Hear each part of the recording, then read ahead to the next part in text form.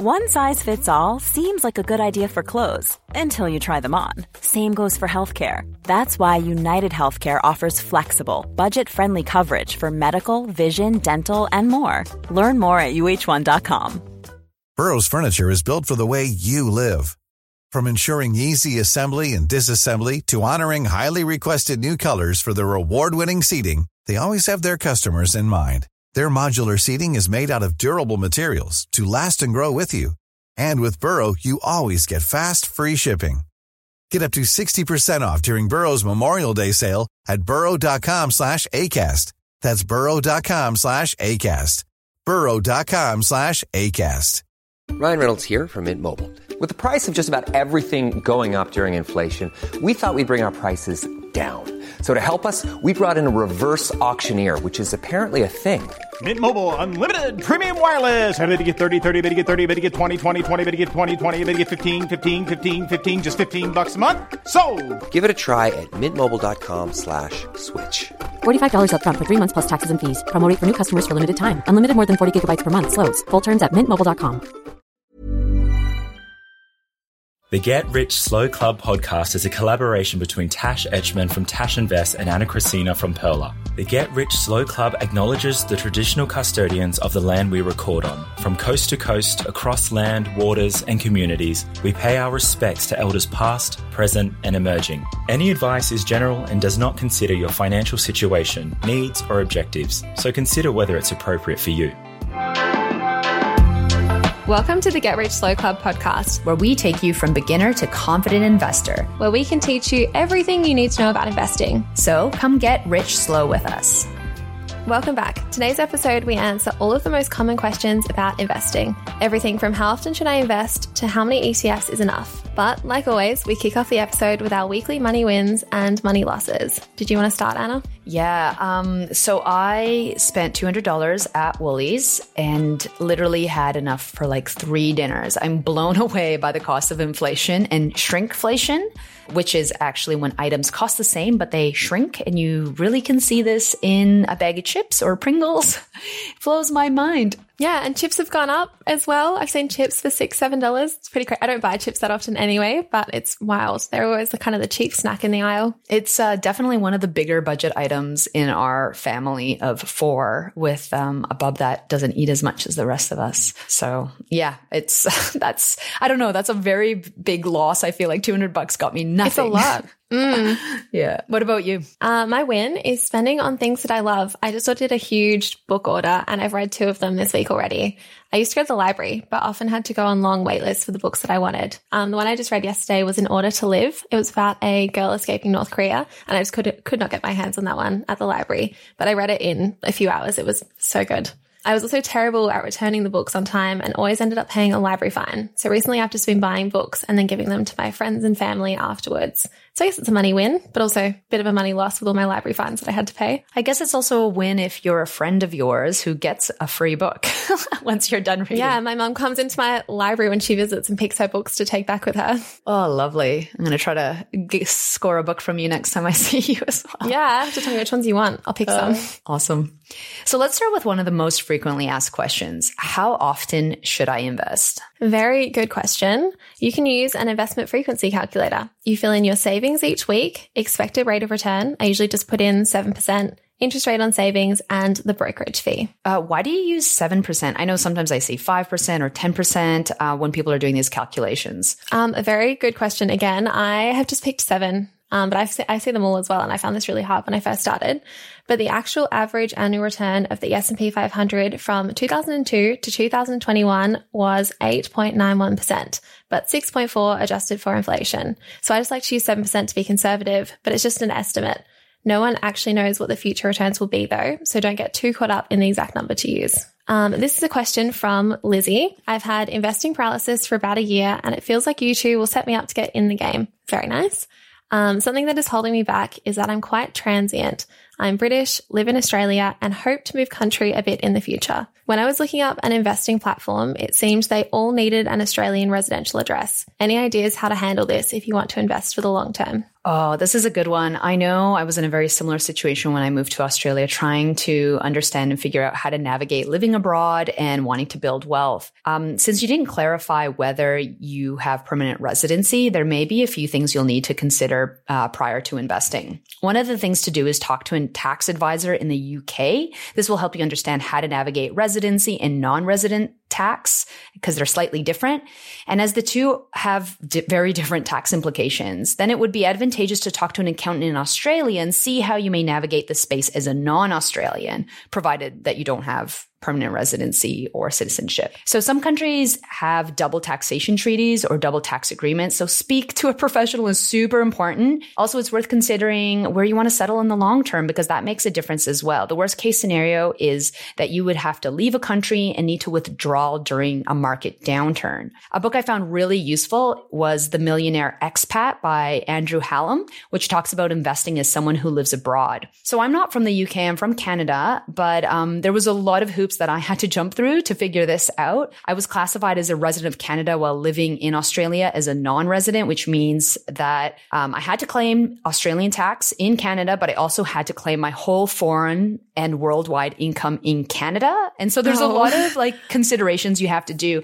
And now that I'm a permanent resident of Australia and also a citizen, I have to claim my global worldwide income and foreign income in Australia, but not in Canada. That sounds very complicated. It is. And it's just worth talking to a professional about this because had I talked to someone earlier, I would have learned how to navigate through this earlier because there is a lot of implication around those different things, being a resident or a non-resident for tax purposes. And it can be complex. So it's just better to talk to someone, get your ducks in a row because there's nothing worse than, deciding you want to leave Australia and then being taxed so much because you didn't do the due diligence ahead of time. I know we want to all grow our wealth and make the best choices for ourselves, but this is definitely one of those situations where I think it's worth talking to someone who understands taxes in both countries. Where did you start to even find this information? Did you Google it or ask a friend or just go to a random accountant? How did you find someone to talk to? Yes. I'm trying to think back. I had an accountant in Canada who said that my taxes were too complex and I literally cried because he gave me not very good advice. I ended up finding an accountant at a bigger firm. And the reason I preferred this was because I think they get to bounce ideas off people and maybe have more clients, and especially clients in a situation like me who was a non-resident or trying to claim non-residency as a Canada because I was trying to immigrate here and become a permanent resident. So that was kind of what initially triggered that, doing the research. And then when I realized I wanted to become a non-resident of Canada, I started Googling that and finding tax firms that specialized in non-residents because I did own property in Canada. So I had an income coming in Canada that I had to deal with taxes. So my situation's a little bit probably more complex than this person, but it is just worth Googling it and finding someone to help you out because it is just definitely something you don't want to get wrong because there was a lot of money I had to pay up becoming a non-resident, leaving Canada. There was, things I had to pay up in order to officially leave. And just worth knowing all of that ahead of time. Yeah, not quite the same, but my parents moved to Indonesia and they were having trouble finding an accountant who specialized in the Australian and Indonesia laws as well for tax. And just trying to find someone who knew that area was very challenging for them. But definitely worth finding that one person because there's so many different rules for people to learn. And it is one of those situations where it's just worth paying someone to do it. You're not going to figure out the taxes by yourself. Just pay someone to do it. And if a qualified accountant is saying this is too hard, then I definitely couldn't figure it out by myself. Oh, yeah. And Canadian taxes are a bit more complex than Australian taxes. Right. So fun times. And this is definitely the case with Americans as well. So it's just worth talking to someone. So we have another question that we got in our DMs. It says, "Hey ladies, I loved your most recent podcast. You spoke about the benefits of franking credits in it. If I'm invested in an ETF tracking the ASX, such as VAS, will I still get the benefits of franking credits in the distributions? Thanks." Yes, you will. So VAS is the Vanguard Australian Shares Index ETF, and it holds the largest 300 companies in Australia. If you want to find which shares or ETFs have franking credits attached to them, you can Google the ETF and the word distribution or dividends. For example, Google VAS dividends and you'll find the franking percent number. The easiest way for me to find this consistently is on the ASX website. Franking credits are unique to Australian companies, so ETFs with purely US exposure, for example, will not have them. On the ASX website for VAS, it says franking 86%. So 86% of your dividends will be franked. If you don't know what franking credits are, go have a listen to episode 9. We talked about it there. Our next question about DCA, which is dollar cost average. I've just joined Perla and have 4 different ETFs I invest in. How do I DCA if the minimum per buy is $500? A lot can happen in 3 years, like a chatbot may be your new best friend. But what won't change? Needing health insurance. United Healthcare Tri-Term Medical Plans, underwritten by Golden Rule Insurance Company, offer flexible, budget-friendly coverage that lasts nearly 3 years in some states. Learn more at uh1.com. Hey there, it's Michelle Norris. I'm host of a podcast called Your Mama's Kitchen. When I travel, I'm usually looking for a way to find a taste of home when I'm not at home. And one of the things I love to do when I am at home is entertain. And Airbnb allows me to do that. When I was in California recently, I rented a house that had a great kitchen. And when we were sitting around the table, we're all thinking, we're in someone else's house. Someone could be in all of our homes as well. If you have a home, but you're not always at home, you have an Airbnb. Your home might be worth more than you think. Find out how much at airbnb.com/host. And say I want to invest $500 a week. Do you alternate between a different ETF each week? How does this work with the auto invest feature as well? Good question. So again, like Tash said, DCA is dollar cost average, and it's a strategy used to invest in a regular cadence regardless of what the market is doing. And we talk about this in episode 3. So the first thing is, if you're invested in 4 different ETFs, some things to consider is what is the percentage split between the 4 ETFs? Is it 25% of your portfolio for each, or is the split something different like 10, 80%, 5%, 5% for the 4? It might be something just to think about as you are investing, especially if you have international, US, Australian, or bonds, and what percentage are allocated to each, because you can actually change the percentages on Perler to ensure that they're kind of set up the way that you want. So that's the first thing that I would just think about. Why would people have different splits? Oh, this is a good question. It depends on how much exposure you would want in a specific area. So in the example that I kind of said, where it's international, US, Australian, or bonds, you might want 25 across the board, or you might want less bonds because you're younger and you have a longer time horizon, or you're close to retirement, so you want a larger percentage of bonds. So this is just something to consider. Also, the US is one of the biggest stock market exchanges and have a lot of companies, and you might want a larger part of that as opposed to your Australian percentage. Yeah. I really like to go and have a look at super funds and see how they allocate for this as well. They break down like 50% to US or 50% to whatever else, or 10% to Australian. That's a cool way to see how they allocate things. But sorry for interrupting. No, it's great. It's great to talk about that percentage split, because I know it's something that when I first started investing, I thought quite a bit about and got a little bit overwhelmed. Yeah. Like, how do people just know this magic number? Because everyone just seems to know. They're just like, oh, this is the aggressive one. I'm like, but where did that come from? But all the experts do it. So that makes it helpful. Yeah. So once you know that percentage split of how you want to do that, to answer the question specifically, which is how should you invest, there are 3 main options that you can kind of invest on Perler if you set up auto invest. There's lowest share, rebalancing, and equally invest. So I'll just talk about each of them. The lowest share is that you can invest in an ETF that is the furthest from your target percentage you've allocated. So when you choose this option, you would only be charged 1 brokerage fee per transaction. So again, if you're, for example, have an ETF set up at 25%, but it's dropped quite a bit and it's now at 10%, it'll choose that share to invest in for you so that it gets closest to your percentage that you've had. This is the option that I do because I don't want to spend lots on brokerage fees. So I pick this option and it just invests every time just into one ETF for me. Yeah. And it might be that it invests continuously into the same ETF because that ETF has dropped in value. So it looks, or dropped in your percentage. Yeah. And I think with dollar cost averaging as well, like you don't have to invest every single week into every single ETF. Like dollar cost averaging can be a little bit less infrequent. So instead of investing 10 grand at the end of the year, you've invested 4 times throughout the year. Like that is still dollar cost averaging into the ETF. Yeah.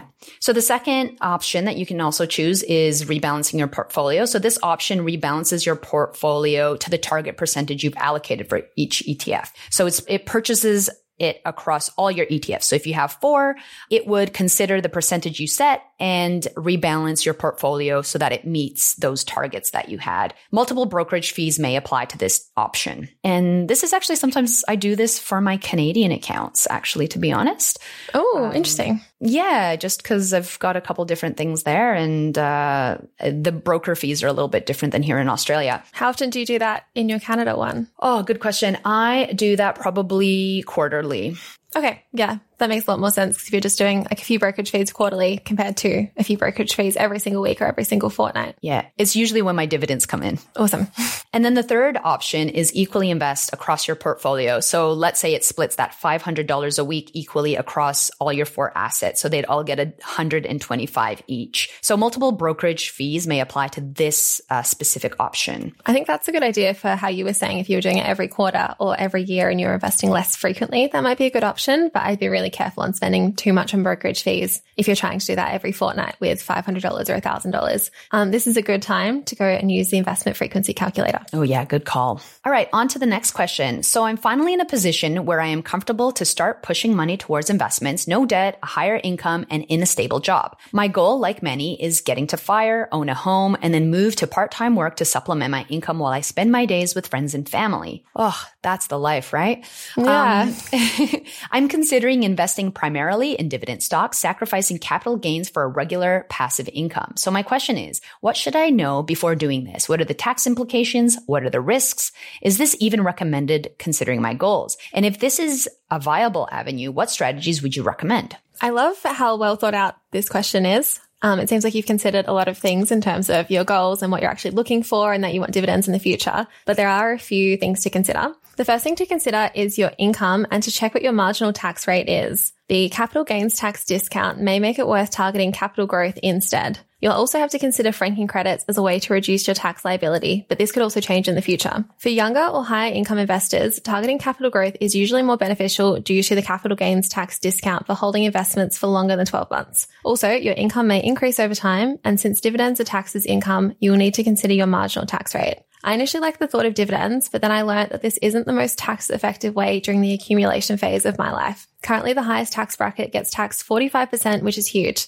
That's 45 cents on the dollar for any income over $180,000. $180,000 may seem like a lot now, but if you're investing for the long term and are looking to increase your salary and potentially buying a rental property, then it's a good idea to plan for the future. It may be worth spending some time doing tax planning with your accountant to see how you can reduce any income in the future. But also, if you want to target dividends because you like seeing those income payments, there's nothing wrong with that. I know when I first started, I loved having dividends hitting my bank account and I was like, oh, look at all this money that I'm making. So if that's something you're aiming for, there's nothing wrong with it, but these are just things to consider as well. And the other consideration is if you're moving to part-time work in the future and you'll have a lower income, this might not actually change your marginal tax bracket at all. So yeah. And again, like how close are these goals? How close are you to FIRE? How close are you to owning a home? Are you having a rental property too? Are these things happening in 5 years? Are they happening way later down the track? All things to consider. Our next question is, which Pearler micros are ethical? Another word for ethical when it comes to investing is ESG, and that means environmental, social, governance. In a previous episode, which is episode 8, we talk about the different types of investments, such as chess, custodial, and micro, which are all a little bit different. So Pearler Micro is a managed fund that holds ETFs to make investing in smaller amounts much more accessible. You can do roundups as well, which let you invest smaller amounts, rounding up your everyday purchases. So just a little bit of what Pearler Micro is. So back to the question. There are 2 ESG funds. There's ESGI, which focuses on global large ESG companies. And then there's GRNV, which is invested in Aussie large ESG companies. Both of these managed funds hold VanEck ETFs. You can actually click on ESG on the Pearler Micro page to see what they are exactly. And again, ESG is a term used for ethical investing interchangeably.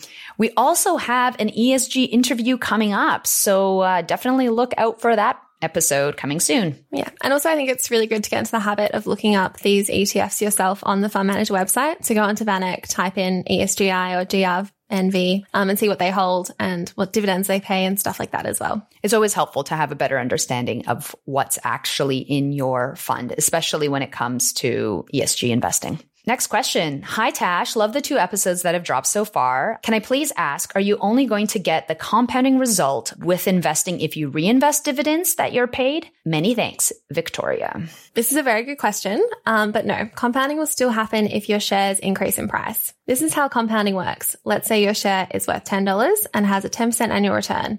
Next year, your share will be worth $11 and the year after, $12.10. Compound interest is just your returns making more returns. So capital growth will compound. Reinvesting your dividends will just add to the compounding. It's important to know your overall return. If your dividend return is 4% and your capital growth is 6%, then your total return is 10%. So compounding will have the greatest effect on the total return. Compounding works in the reverse too. So if you have a credit card or mortgage, your debt will also compound. Often investing returns are seen as a total return, including the capital growth and dividends, which is why we often say it's important to use tools like ShareSite or Navexa to see this, because it really helped me understand how compounding works if I'm not investing my dividends versus if I am. A fun conversation I've been having recently is around HEX debt. So your HEX debt will compound.